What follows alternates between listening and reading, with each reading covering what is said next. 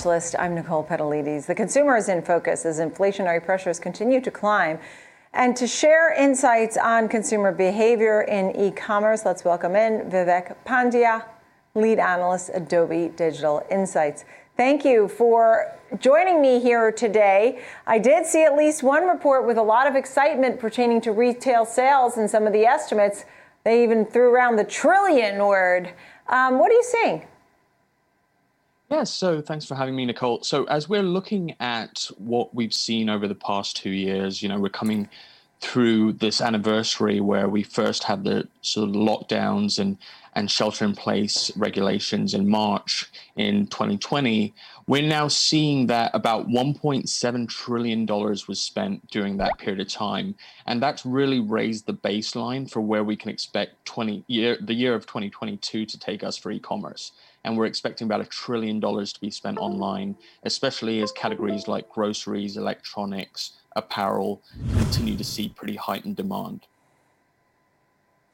Is it a new habit that people have taken on from the pandemic? You just mentioned online and how that is driving the growth that we're seeing in e-commerce. Is that something they're going to continue to do even when COVID is a forgotten pandemic? I say that, I shouldn't say it that way. I mean, once we're well past it, it'll never be forgotten.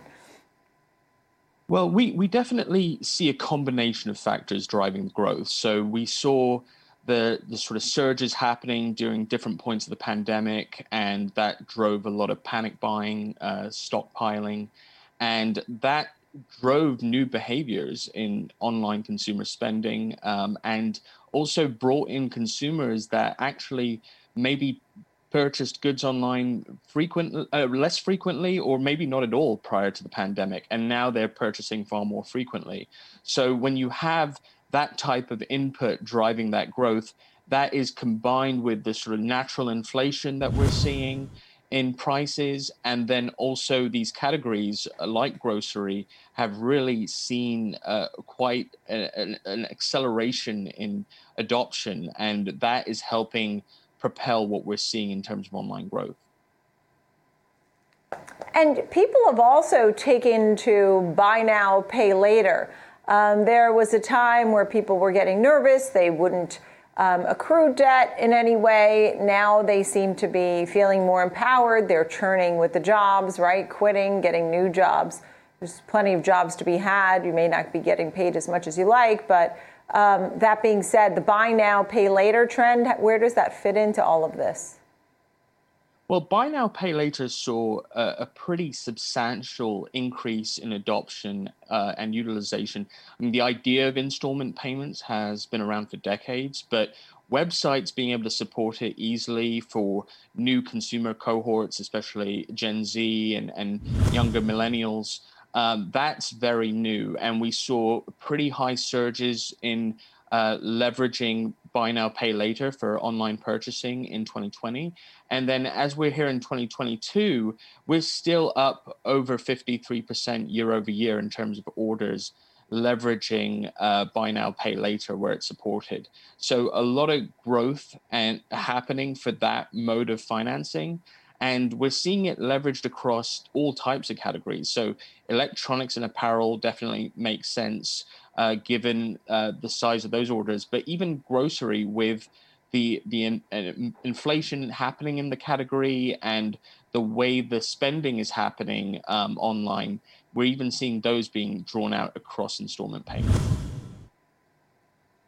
It's interesting, too, because you see the different types of retailers or sales that could occur, right? So you have grocery, which you noted, and you see strength and new habits that have formed.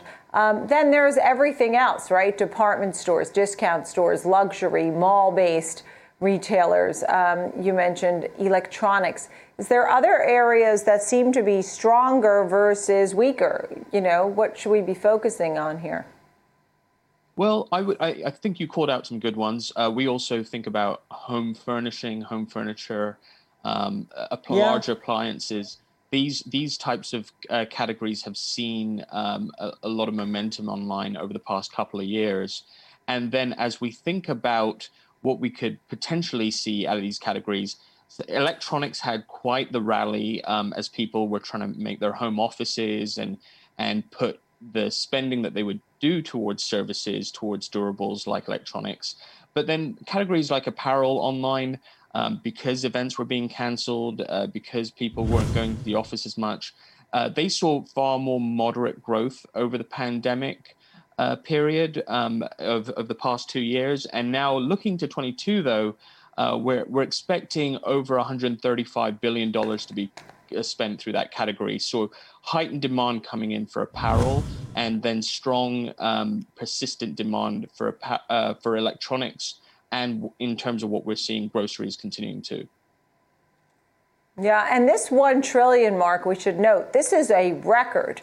Your Adobe statistics that you're talking about here, we're thankful for those. I mean, this 1 trillion of online spending for this year would then be a record in that case, and would compare to the 885 billion spent online in 2021. So it shows that people feel comfortable to spend and to spend online, even more poignantly. Thank you so much, Vivek. Nice to see you. We appreciate it. Vivek Pandya of Adobe Digital Insights. Thanks.